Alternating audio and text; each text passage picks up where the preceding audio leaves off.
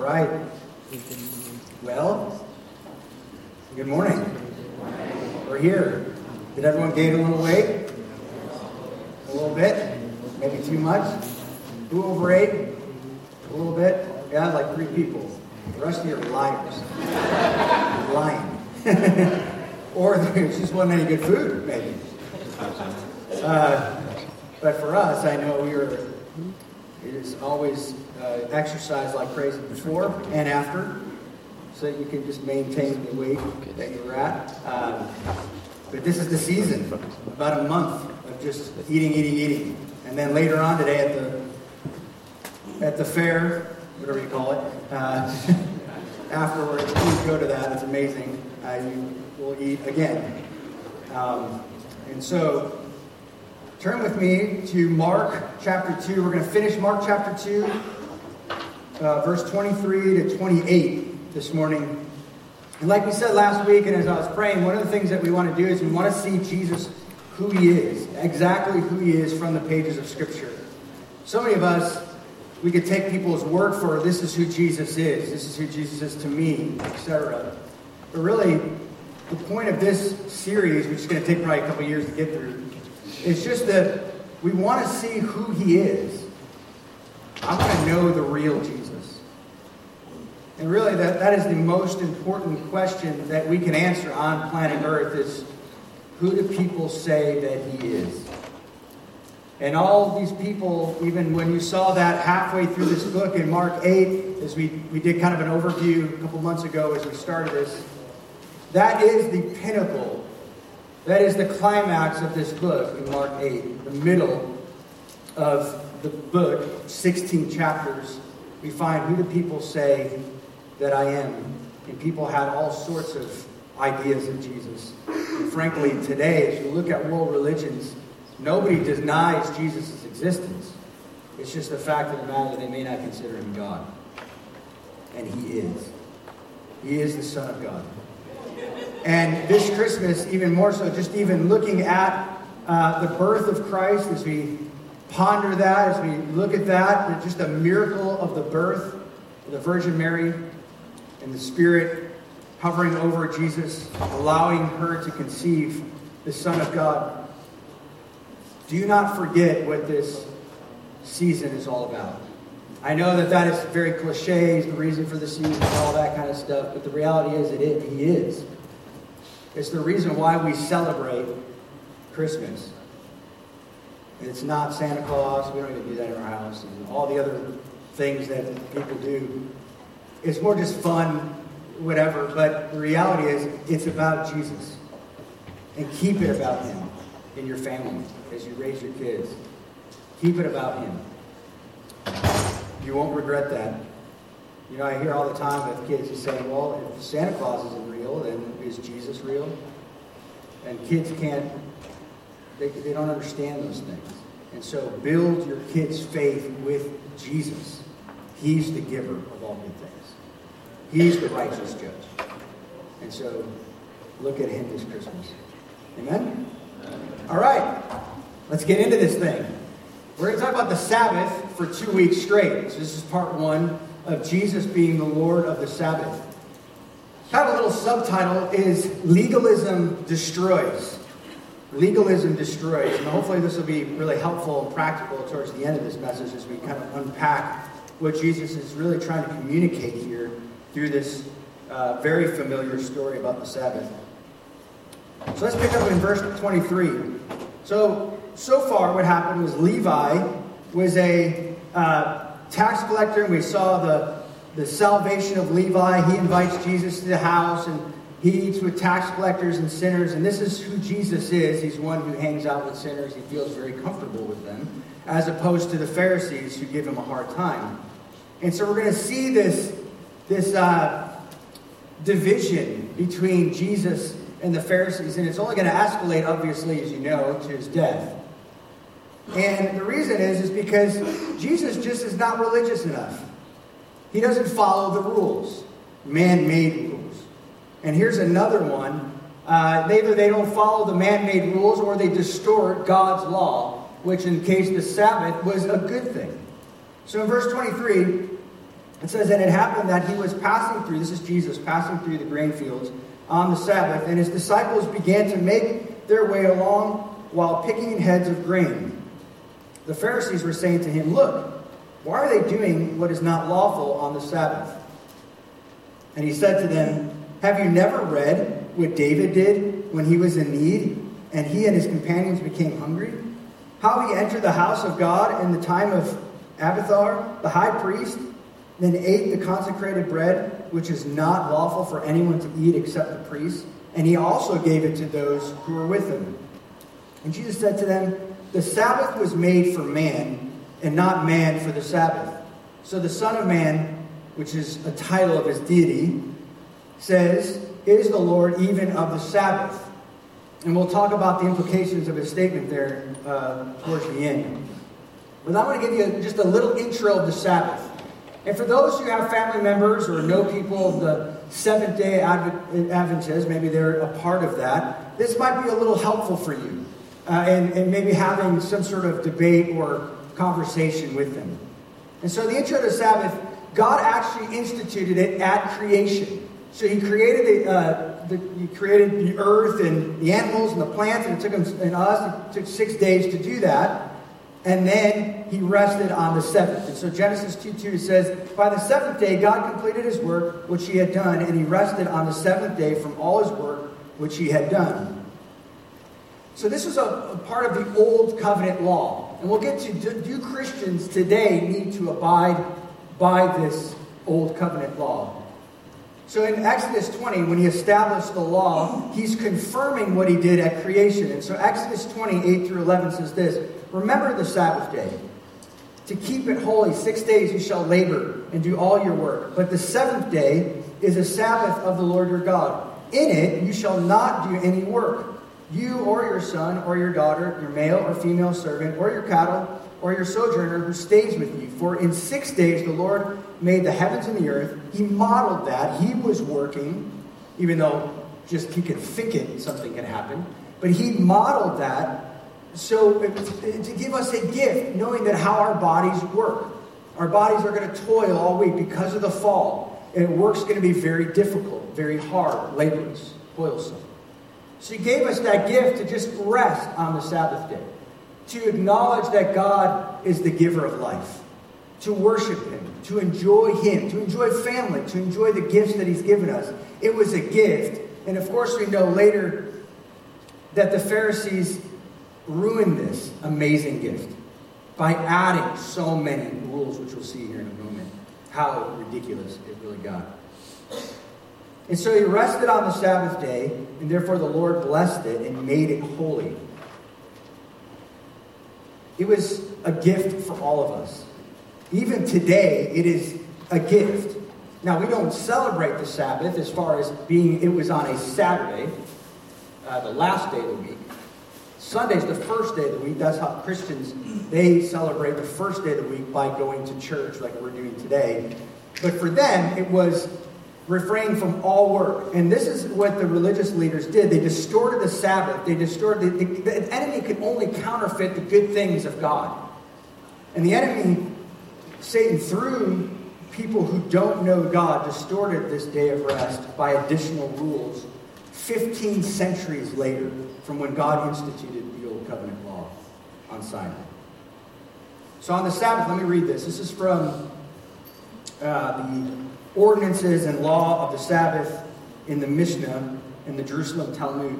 So this is basically older literature that this is how the Pharisees would see how the Sabbath would be during that time in the first century. So on the Sabbath, scribes could not carry their pens. This is going to get really ridiculous. So just hold on here, okay? So this gives you guys a kind of an idea of what was going on and how much they distorted this simple gift of resting and enjoying God and family. On the Sabbath, scribes could not carry their pens, tailors could not carry their needles, students could not carry their books. To do so might tempt them to work on the Sabbath. For that matter, carrying anything heavier than a dried fig was forbidden. And if the object in question had been picked up in a public place, it could only be set down in a private place. If the object were tossed into the air, it had to be caught with the same hand. To catch it with the other hand would constitute work, and therefore be a violation of the Sabbath. No insects could be killed.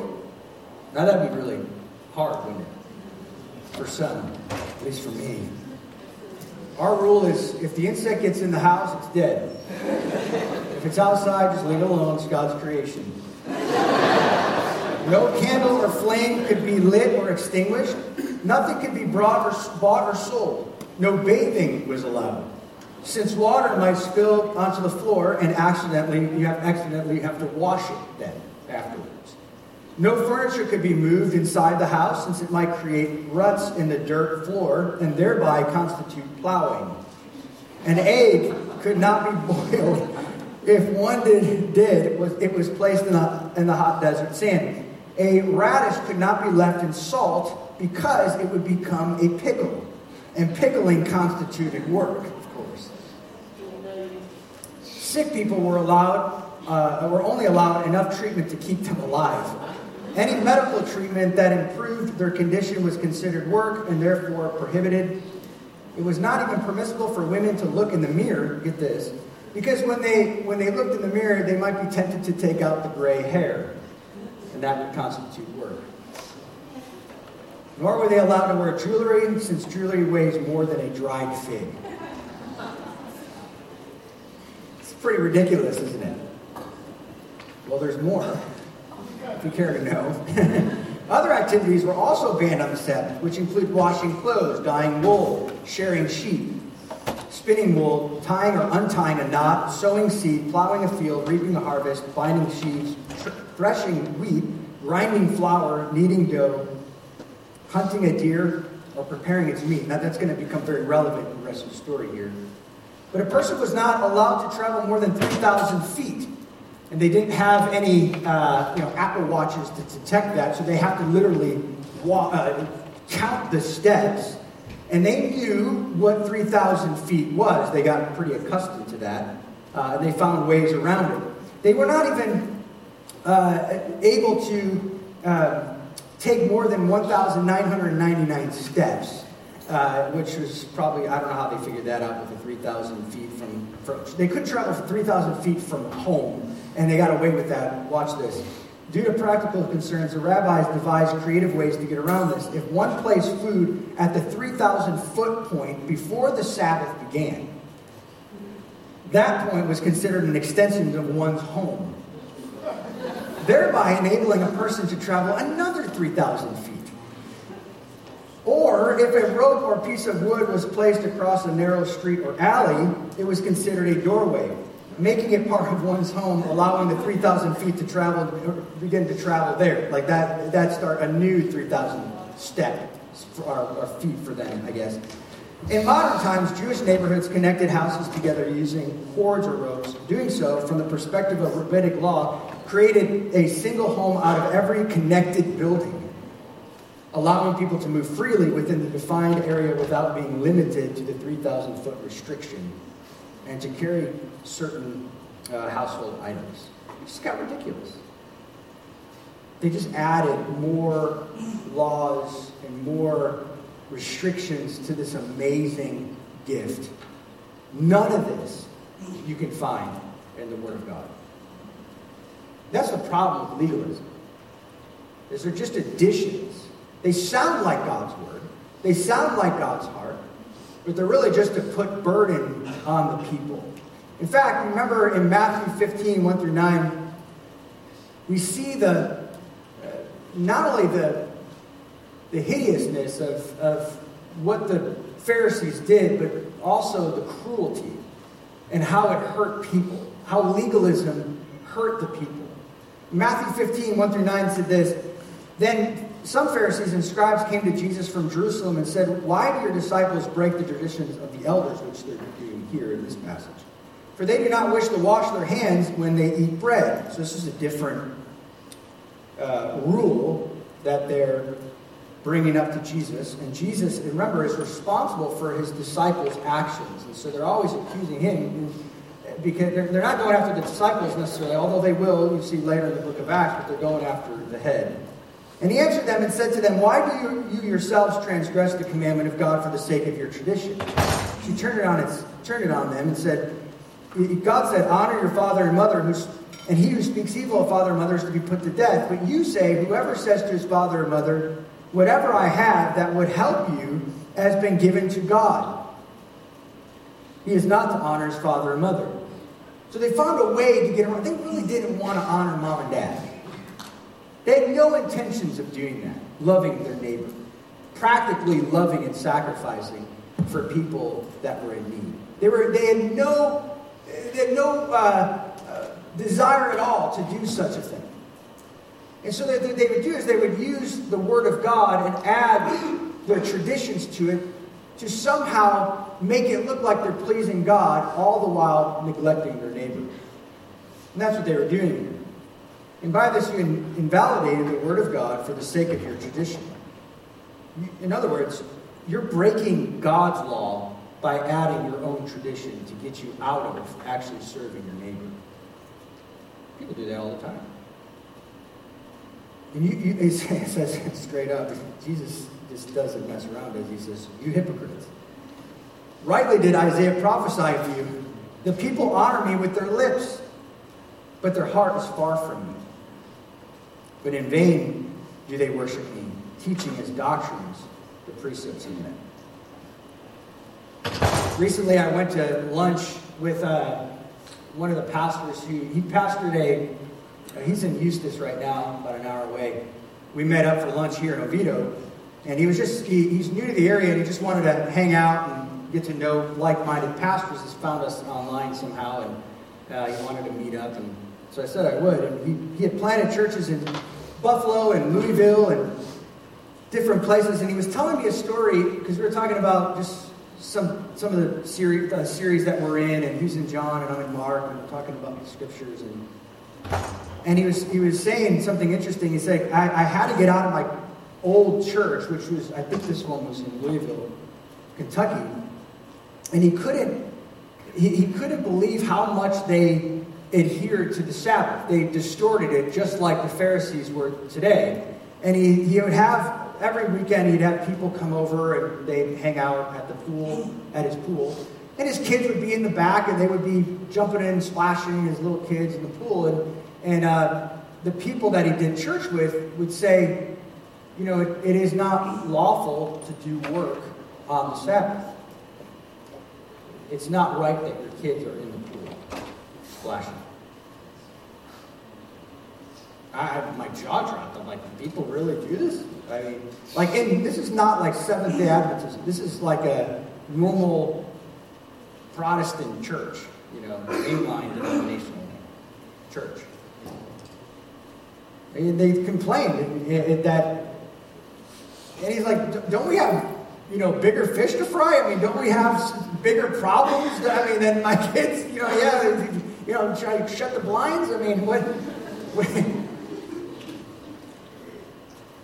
But people are like that, especially people that don't know God.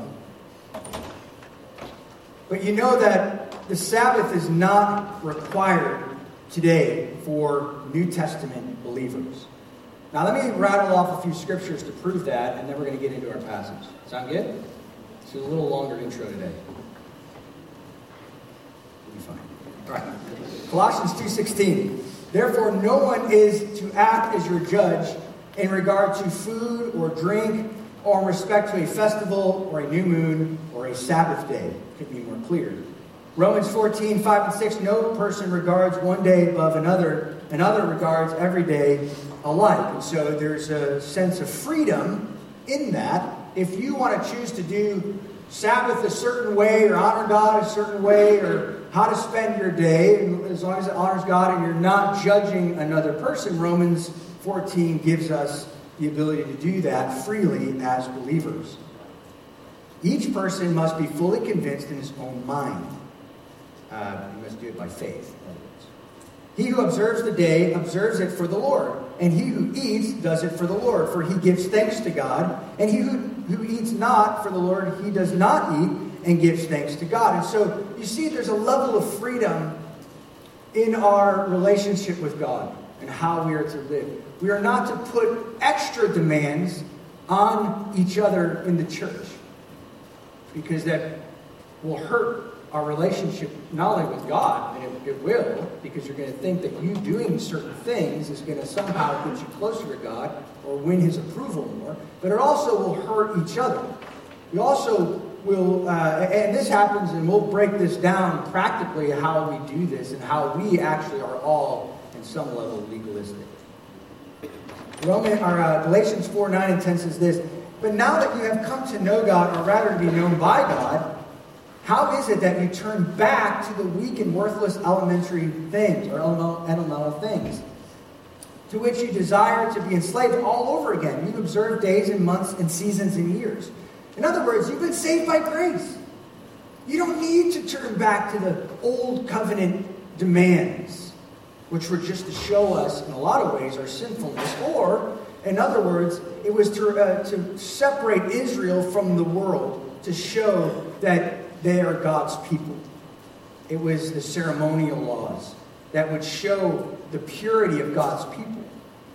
They were never meant to save. Because Old Testament Christians, or Old Testament saints, were saved by grace, just as New Testament Christians are saved by grace. So why go back? So people that are stuck in, the cults today, or, even Seventh-day Adventism, they're going back to the old covenant law to try to please God. And the reality is, they've been saved by grace, and why are they going back to something that God gave them as a gift? But now they distorted that and said, this is part of the Ten Commandments. We need to go back and we need to observe the Sabbath day as a day of rest with no work, no fun, no play. That's not God's heart. Because as we see here, the early church set aside the first day of the week, and that was Sunday. Even the church, the patristic fathers, the early church fathers, the first 400 years, you could read their writings. They were the first to say, hey, Justin Martyr was one of them, and said, we are going to observe the first day of the week, Sunday, not so much as a day of rest, that's key, but more so a day of gathering to celebrate the resurrection of Jesus. Because that's when he resurrected on the first day. He died on Friday. He resurrected on Sunday. Acts 20 verse 7 says this, "On the first day of the week when they were gathered together to break bread, Paul began talking to them, intending to leave the next day, and prolonged his message until midnight." And then 1 Corinthians, remember that night back in the book of Acts, the guy fell over, died. That was the first church service. But it all worked out. 1 Corinthians 16:2, "On the first day of the week, each one of you is to put aside and save as he may prosper, so that no collections be made when I come." So the first day of the week, that was Sunday. It was Sunday. But for the sake of this passage, we're going to see the implications of what Jesus was trying to show us. So even though it might sound weird that I'm going this direction, but I want to show you that a couple of points here. One, that we do not need as a church and New Testament Christians observe the Sabbath anymore. The real point of this passage is not so much whether Jesus honored the Sabbath or not. He had another purpose to this. It was to show his compassion, that he desires mercy over sacrifice. It was to show us the dangers of legalism, how it hurts the church, how it hurts our relationship with God. That's the point. But there are other implications, such as maybe refuting other cults, but more so, Jesus in this, Mark's point is to show you the wickedness of the Pharisees' heart. When somebody was in need, when somebody was hungry, Jesus met that need. And that's the beauty of this, is that when the disciples were hungry, Jesus says, "I'll feed you." And the Pharisees were all bent out of shape because they broke their traditions. All right, let's pick up in, so one little contextual note here. First, this passage this week will take place basically in the synagogue, or I'm sorry, not in the synagogue, in the fields, and then the next passage, part 2, chapter 3, verses 1 through 6, will take place in the synagogue. And so we'll just see 2 different passages that have to do with the Sabbath. But at least by way of introduction, at least we got this. And so next week as we go in, we'll slide right into the true meaning of the text and see Jesus beautifully again. All right, Mark 22:23. Passing through the grain fields on the Sabbath, the disciples were hungry, so they took the grains and then they ate them. Now, the question we've got to ask first, before we apply anything, it is very important to ask this question. Were they doing something wrong legally? Were they doing something wrong legally? That is very important.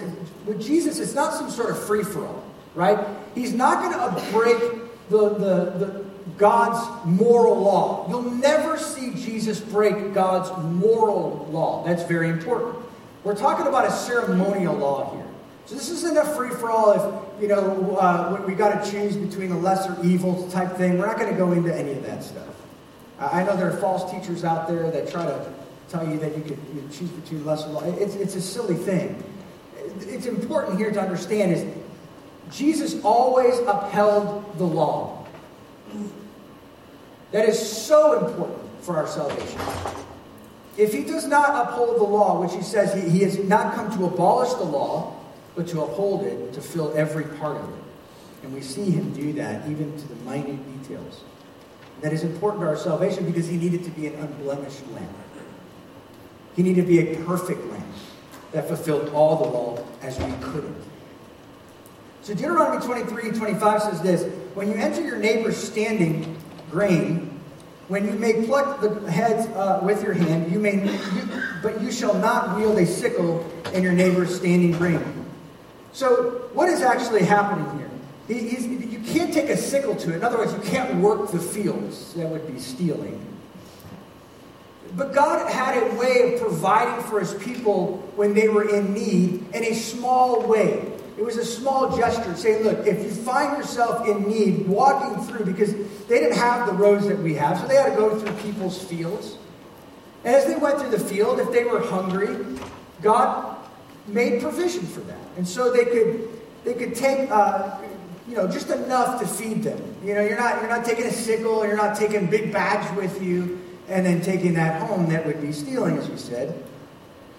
And so they weren't doing anything wrong. In fact, they were obeying the law. They were obeying the moral law of God.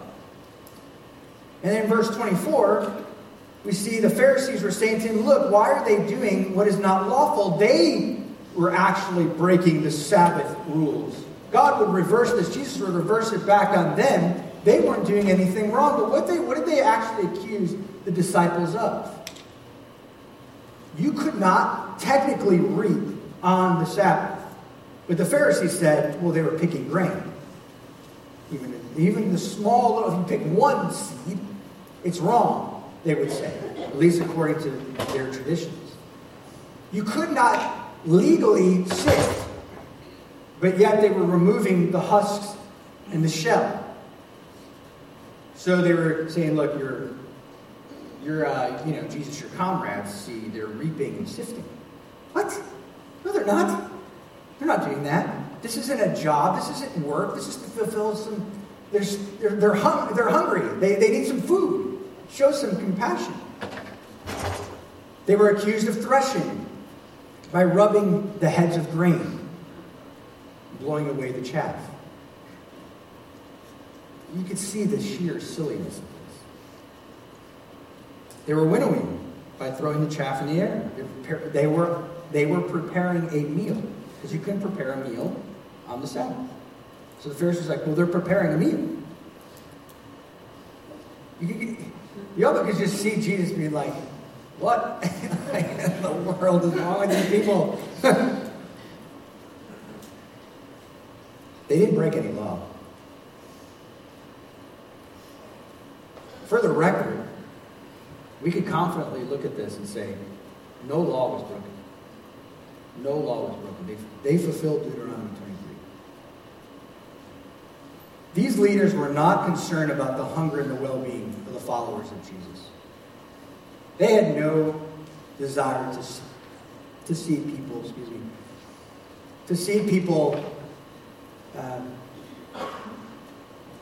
that were in need be satisfied by the provision of God. There was nothing in them. They were so cruel. They were so hard-hearted. They were only concerned about their hypocritical laws because they wanted to be in control.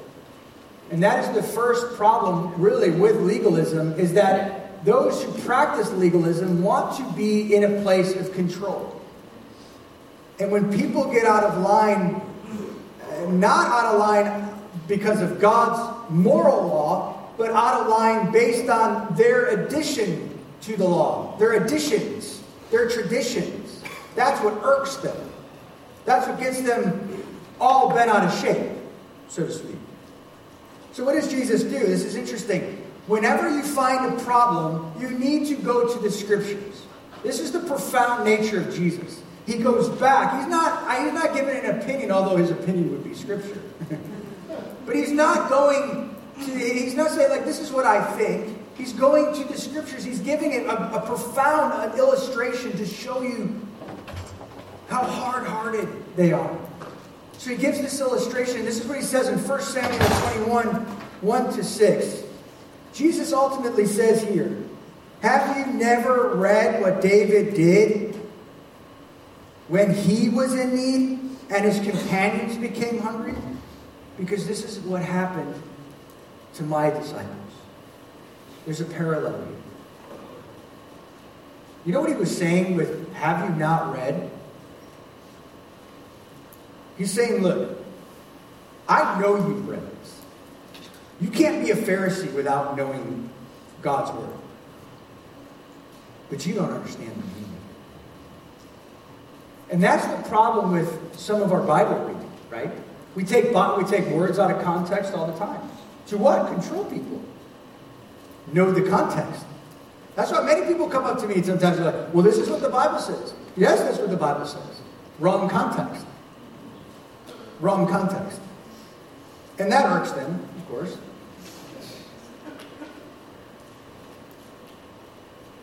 We like control. Human beings like to be in control. And they will use whatever legal part of Scripture to try to control people. And that's exactly what they were doing. He's saying, look, you've totally missed the point. Ironically, they were breaking the Sabbath law, and they were breaking the moral law of God. And we'll see why. 1 Samuel 21, turn there.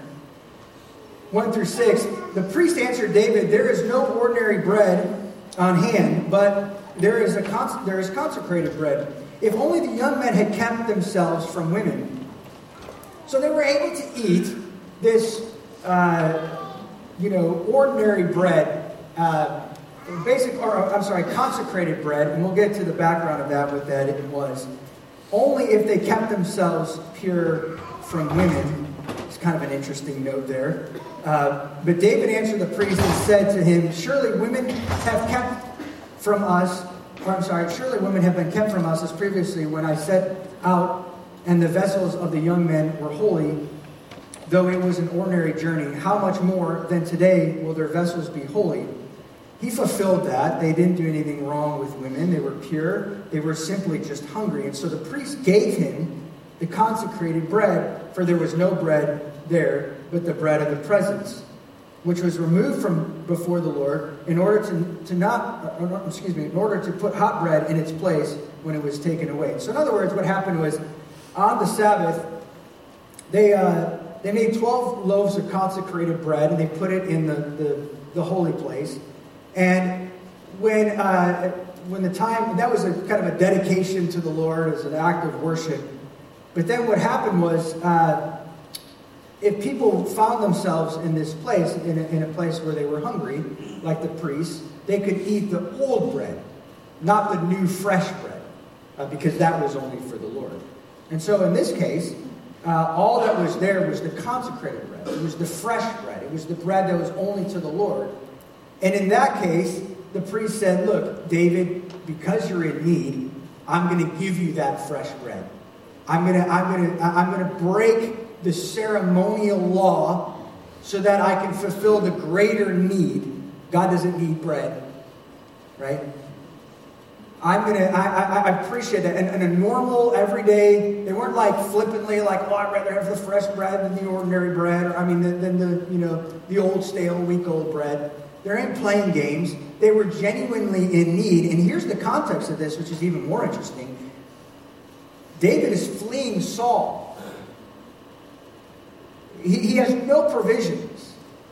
This is God's anointed one. This is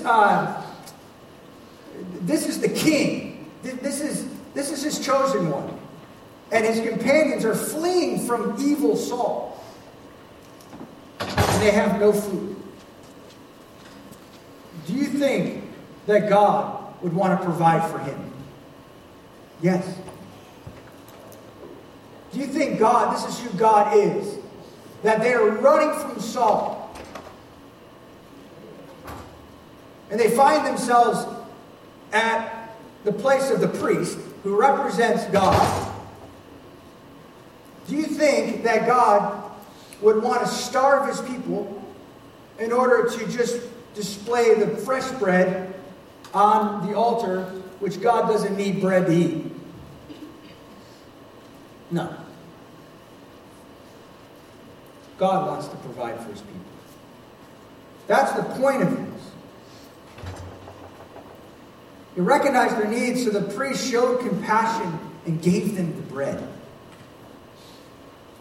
And Jesus is saying, look, do you not understand the meaning of this? It's so profound. Just even the sheer that Jesus just whips this up, whips this out of nowhere, these scripture passages that just bring such conviction if you're listening. If you have ears to hear. If you have eyes to see. If you would understand. The unregenerate unbelievers, like the Pharisees, they don't understand it. They oh yeah, I remember that. Yeah, okay, yeah, I'm tracking with you. I know the word. Really? Because this is the exact same scenario that I find myself with the disciples in the grain fields. If you would have just put two and two together, you'd understand it's the same story, buddy.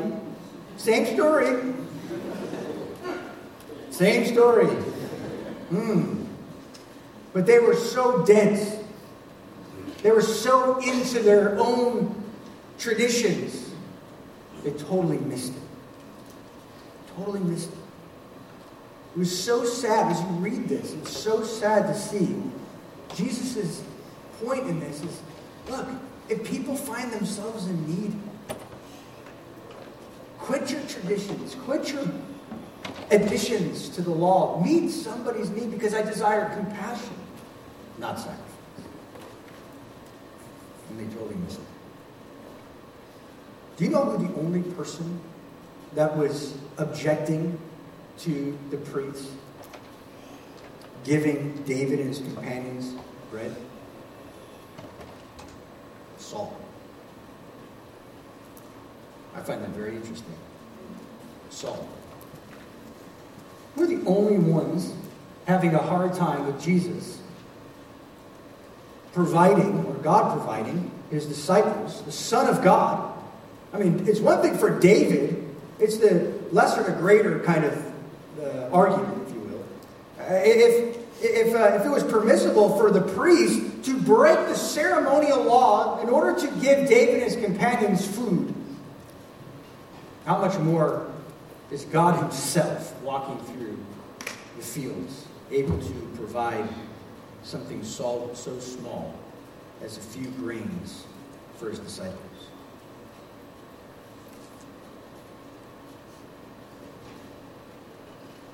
Really amazing, isn't it? Really amazing. You just see God in every passage exposing the hearts of religious people. Like you and me. Like you and me.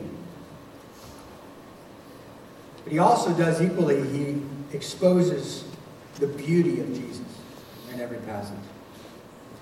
And that's the point, that's the reason why we're going through this incredible gospel. Is to expose our hearts. Jesus, would you expose my heart and show me where I'm being legalistic? Show me where I'm being hard on others or adding to your moral law. How I'm demanding people to get in line with my way of life so that I feel good. And how I neglect just showing compassion. That is what Jesus came to do, is to show that kind of compassion to you, to sinners, to eat with them, to be with them, to provide for them, and even break even ceremonial laws to provide. And then,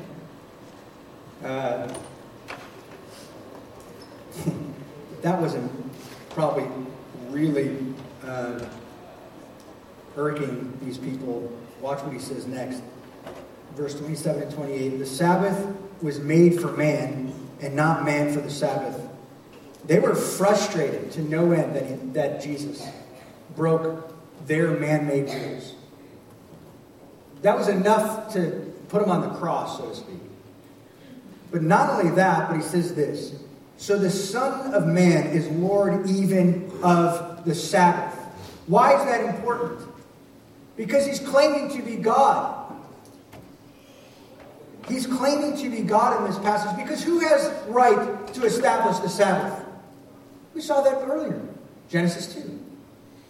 God established the Sabbath. He says, the seventh day is the Sabbath day of rest. In Exodus 20, the same thing. I am the Lord your God, who brought you out of Egypt. I'm establishing for you today a day of rest. And Jesus is saying, I am the Lord of the Sabbath. I am in control of this whole scenario. And the Pharisees, you're wrong. How you treated my people. In fact, you came from Saul. How Saul treated David's companions. The same way you. Remember John 8, your father is the devil, when he told the Pharisees? Virtually saying the same thing to them there in this passage. He's saying, look, you're just like Saul. There's a need right in front of you. And you don't even care to meet it. Why? Because you're so busy with your own controlling life. You just want control. You love being king like Saul. You love being the Pharisees with all their phylacteries and all their scripture verses on their heads and their everywhere else in their homes, and just showing off how much they know God, and then put heavy burdens, the blind leading the blind. And he got in trouble for this. Actually, this story in John 5, I'll show you here. He got in trouble this before. John 5 took place before Mark 2 in the synoptic, if you look at the harmony of the Gospels. So he says this, immediately the man became well. This is John 5, 9 through 18. Immediately the man became well and picked up his pallet and began to walk. Now it was the Sabbath on that day. So the Jews were saying to the man who was cured, it is the Sabbath, and it is not permissible for you to carry your pallet. But he answered them, he who made me well was the one who said to me, pick up your pallet and walk. And they asked him, who is the man who said to you, pick up your pallet and walk? But the man who was healed did not know who it was, for Jesus had slipped away while there was a crowd in that place. Afterward, Jesus found him in the temple and said to him, behold, you have become well. Do not sin anymore, so that nothing worse happens to you. The man went away and told the Jews that it was Jesus who made him well. For this reason, the Jews were persecuting Jesus because he was doing these things on the Sabbath. But he answered them, my Father is working until now. This is key. This is why he's able to do these things on the Sabbath, is because he is Lord of it.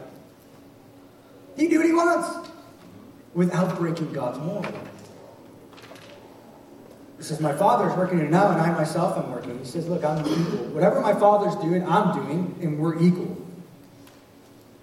For this reason, therefore, the Jews were seeking all the more to kill him, because he was not only breaking the Sabbath, same context as Mark 2, but also was calling God his own Father, making himself equal with God. It's amazing. And that's encouraging for you. It's encouraging, and there's so many implications to the Scriptures, aren't there? The fact that he's God, he shows plainly that he is God. That is Mark's goal. On every page of Scripture, of every page of his book, he wants you to know he's God, he's God, he's God, he's God, he's God. And that's good news for you.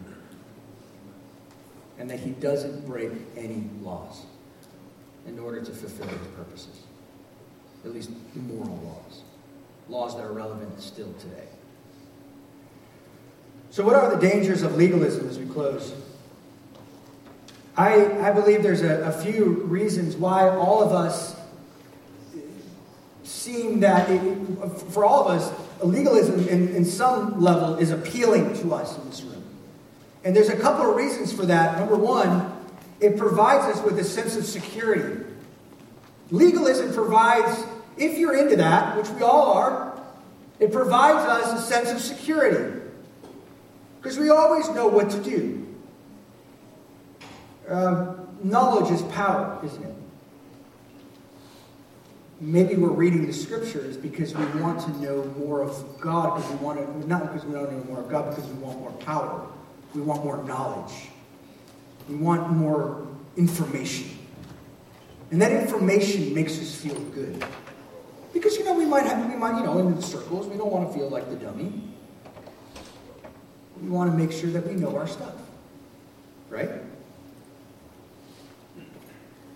Pride is nurtured.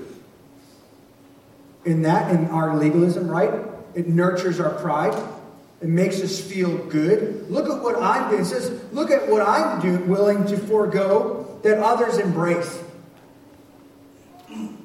Think of the things that you do, or maybe don't do, that others maybe perhaps embrace and do, and that makes you feel a little bit more superior. And you're friends with these people. Yeah. And God loves me. You know this. You may not say it out loud, but as you do these things, you secretly say to your heart, God loves me. He loves me more. I feel closer to him than maybe perhaps that guy who is embracing those things.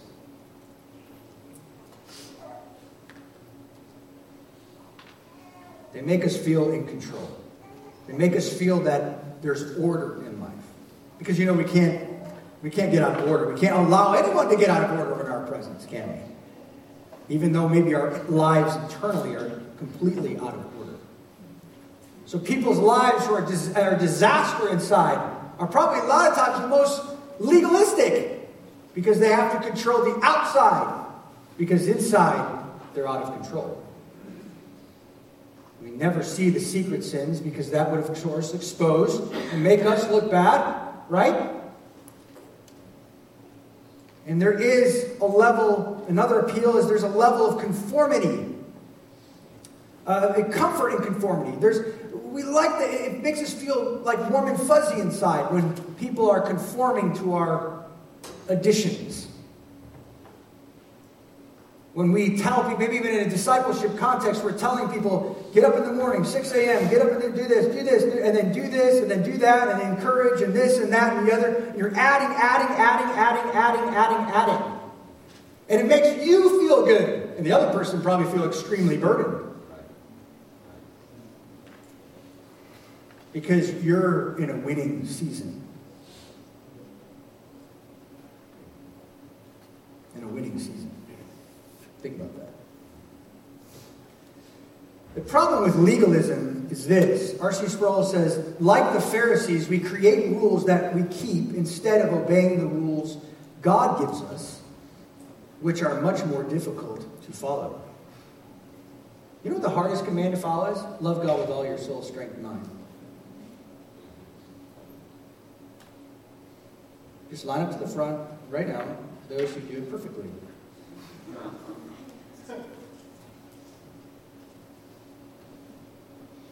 No one. But line up to the front those who've kept perfectly this week a quiet time. No one's embarrassed. No one's confident in that, right? I mean, kind of embarrassed, but I guarantee you some of us had winning streaks this week. And that makes us feel really good, doesn't it? It has nothing to do with grace. The problem with legalism is we're obsessed with the means and not the end. We're obsessed with the means and not the end. The end of the Sabbath was just to enjoy God. And they were obsessed with the means. The means. Life group, discipleship, missions. All the things that we do can be distorted. We could distort the means of God. The means of grace is the Reformers call it. The means of grace. We're all like that. We all have winning streaks. All of us. I thought someone was going to come up and had the perfect 7-day streak. That would be hilarious. They're standing there like... We might even go a year perfectly announcing the fact that we don't miss quiet times. We've never missed a life group. Why is it that the guy who always misses a life group ends up having more blessing on his life? I don't know. We'll never figure those things out.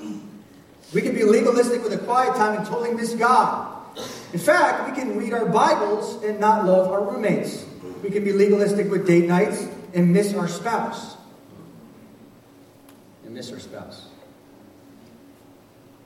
We can be legalistic with everything that is good, because the enemy will distort the means of grace.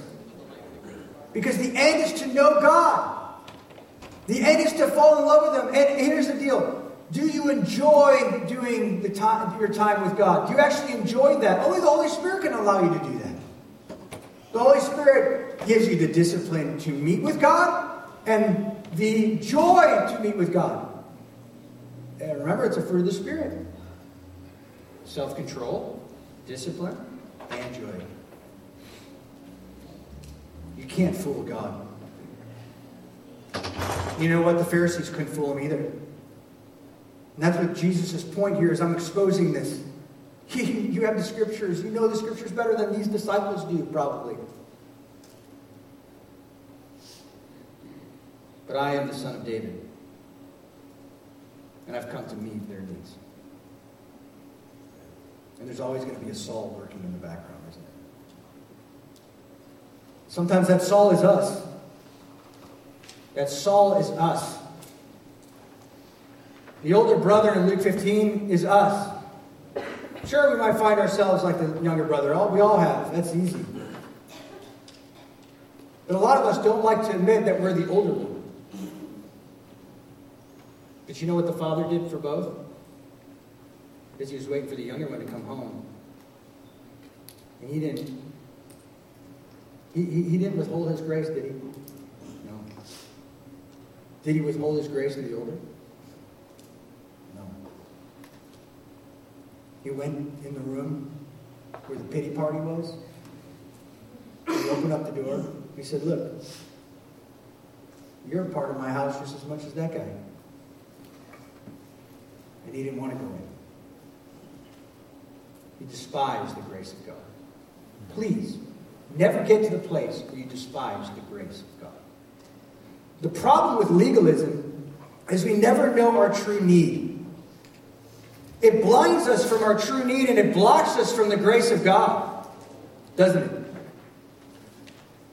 But in this passage, what I don't want you to miss is the point is that Jesus is incredibly compassionate to sinners like you and me. Listen to what Sam Storm says. Legalism itself comes in two forms. And we only look at it one way. watch this. I thought this was very interesting. On the one hand are those legalists who insist on the obedience to the law, especially their law, as a condition for acceptance with God. To be saved, one must submit to rules and regulations, sometimes biblical ones, sometimes not. But at the heart of this is a variety of legalism, but at the heart of this variety of legalism is the idea that works are conditioned for justification.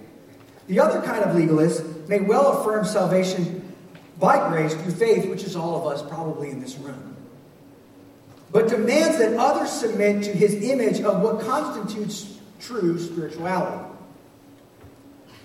Invariably, he or she sets extra biblical guidelines, identifies morally prescribed activities, and then severely judges those who fail to measure up. And the problem with this legalism is that we are blind to our own need. And when God begins to expose that, we're undone. It's like Isaiah in Isaiah 6, right? In the presence of God, he's disintegrated. Why? Because he finally sees himself in the backdrop of holiness.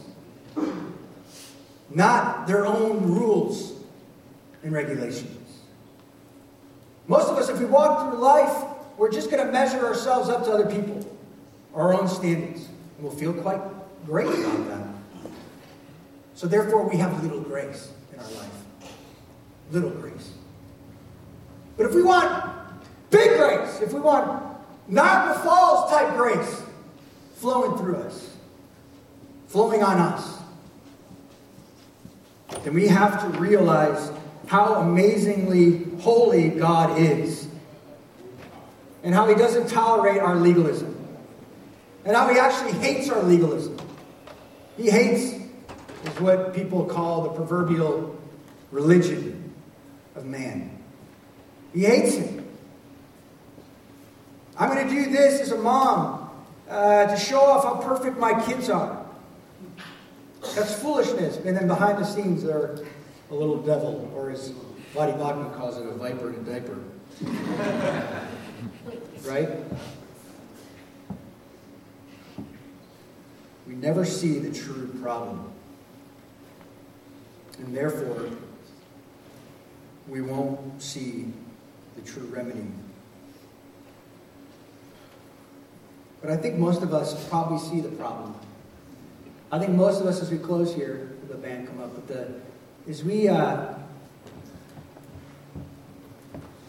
as I was kind of reflecting on this week during Thanksgiving, I had a little bit more time to reflect on these things. And I don't know about you, but I think most of us probably see the depths of our sin.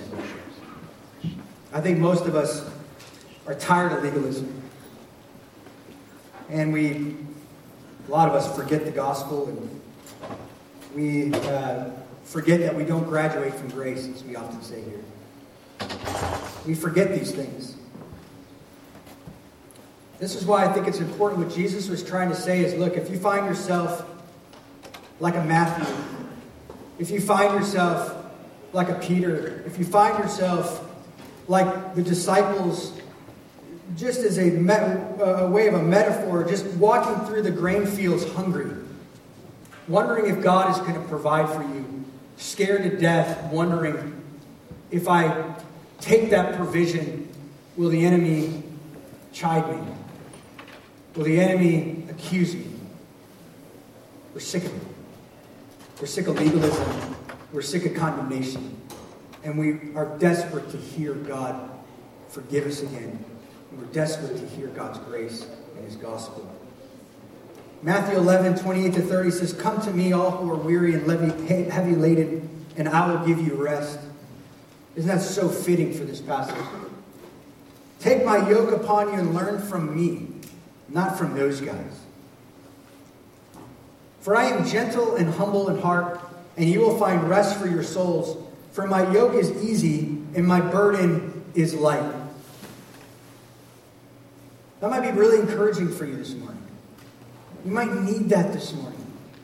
Grabbing a hold of his grace, realizing I'm a miserable wretch this week. I've thought things that are not pure. I've said things that are not right. I've done things that are not good. We all find ourselves there. We may not find ourselves in this legalism. We find ourselves in this perpetual messing up day by day by day. One pastor said this: if you had only a few words to define who Jesus is, what would you say? In the one place where he finds himself in the one place where he himself tells us about his own heart, he says, "I am gentle and lowly of heart," in Matthew 11:29. Peer down into the deepest recesses of Jesus Christ, and there we find gentleness and lowliness. This is who Jesus is.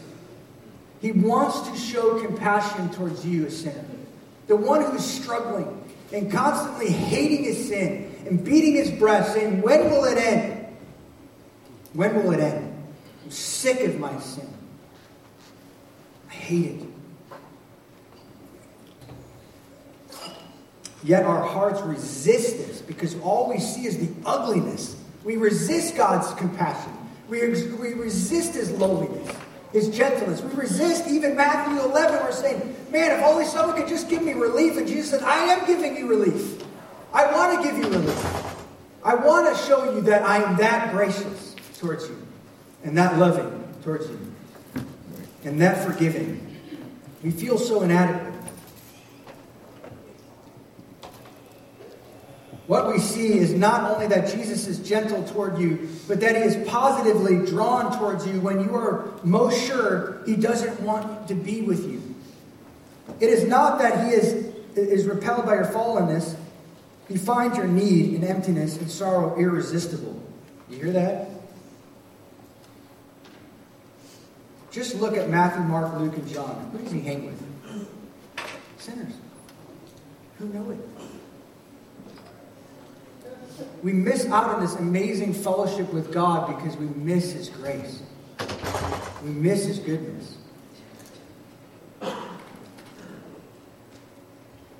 With whom does he eat lunch? The sideline, the hollowed out, those long out of hope, those who have sent their lives into meltdown. You know what's encouraging about all this? Is what I find encouraging throughout the week, and I'm sure you will find encouraging, is that if you're in this struggle, if you're in this battle, be encouraged. You're his.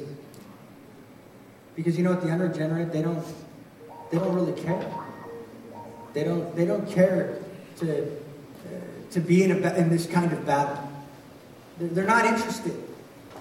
And as you beat yourself up throughout the day, if you're like one of those people, as I find myself often in, not, woo, I'm scot-free, this is wonderful. There's that side of the pendulum. But maybe, why am I not damned yet? Why has God not killed me yet? Because I see his holiness and his righteousness through the scriptures and how beautiful Jesus is. But that's only half the battle. We've got to run to him, knowing that he will cleanse us. And I want to end with C.S. Lewis, that I find so encouraging. He says this: I know all about the despair of overcoming chronic temptations. It is not serious provided self-offended irritability, annoyance at breaking records, impatience, etc. doesn't get the upper hand. No amount of falls will really undo us if we keep on picking ourselves up each time.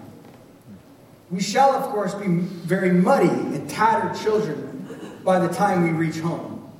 Just think of a boy as he goes out to play in the mud, and then he's probably scared to death to come home, realize his mom won't be very happy. But listen to this. But the bathrooms are all ready. The towels are put out, and the clean clothes are airing in the cupboard. You hear that? You can come home with confidence, knowing that he'll cleanse you from all unrighteousness. Now listen, the only fatal thing is to lose one's temper and give up. It is when we notice the dirt that God is most present to us. It is the very sign of his presence. Amen? Isn't that so encouraging? That we can run knowing that the bathrooms are ready. They're ready to hose you down.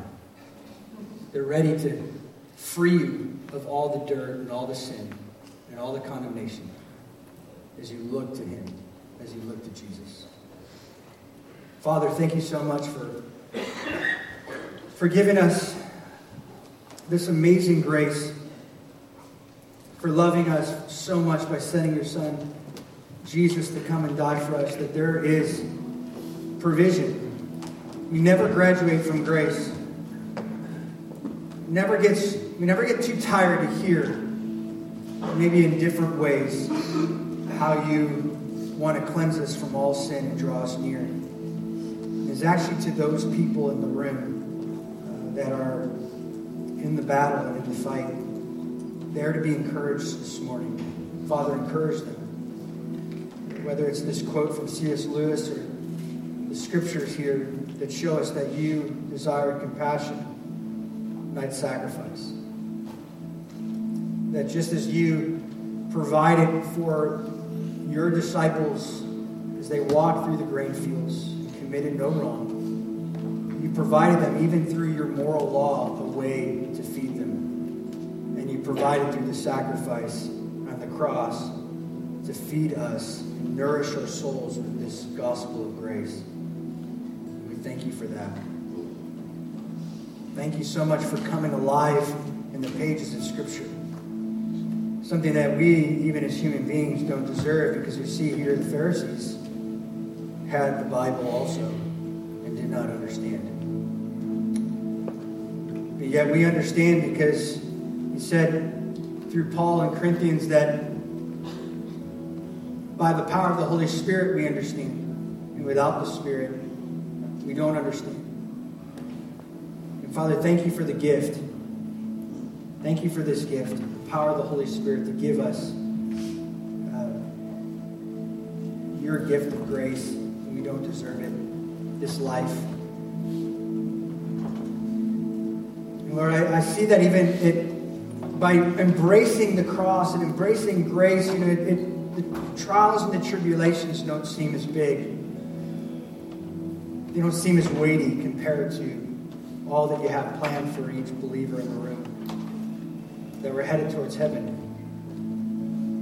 And that we are thankful for that. That we have all of eternity to be with you. To gaze upon your beauty. And I pray, Father, that you would tenderize our hearts this morning towards the real you. That we would see that in the Pharisee part of us doesn't actually produce any life. The fact that we gravitate naturally towards legalism. And that, God, that help us to see that it actually hinders us and it blinds us from the glory of God. And that we want to see how holy you are, how righteous you are, and how sinful we are, and how you extended your hand even in the midst of that.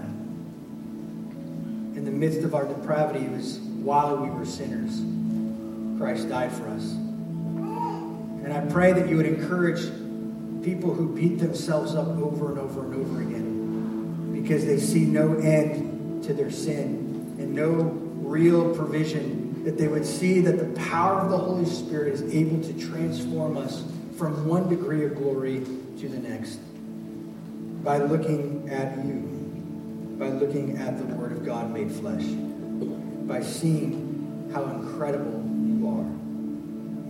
Not focusing on ourselves, not trying to be in the control seat with others, but really being control-less, dependent people who are needy and admittedly needy. And that we get to see that you're also providing in the grain fields your grace. By calling yourself the bread of life, you came down so that those who eat will never be hungry again. And those who drink will never be thirsty again. Let us, like that first song, let us be satisfied by you. Let us be satisfied by your grace and your provision of mercy and love and your joy. Let us relish in it. Let us stand underneath Niagara Falls and let it wash all of our guilt and shame and sin away. Father, I pray even specifically for the hard-hearted, for those people who just don't see it. I pray that the lights would come on, that they would be saved this morning, that they would truly know that you are judge, righteous judge, and will judge them for all of their sin. And like all the court cases we've seen this week, that the judge will render the verdict. And I pray, Father, that they would choose you as the defense lawyer and advocate, like it says in 1 John.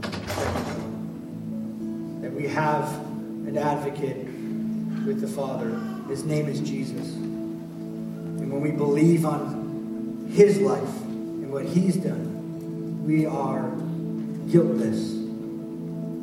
We are not guilty. And we get to go home free. And I pray that there would be even one person that would come in this church that would have pride and reject this amazing provision of grace, only then to find out that they are rendered guilty for all of eternity.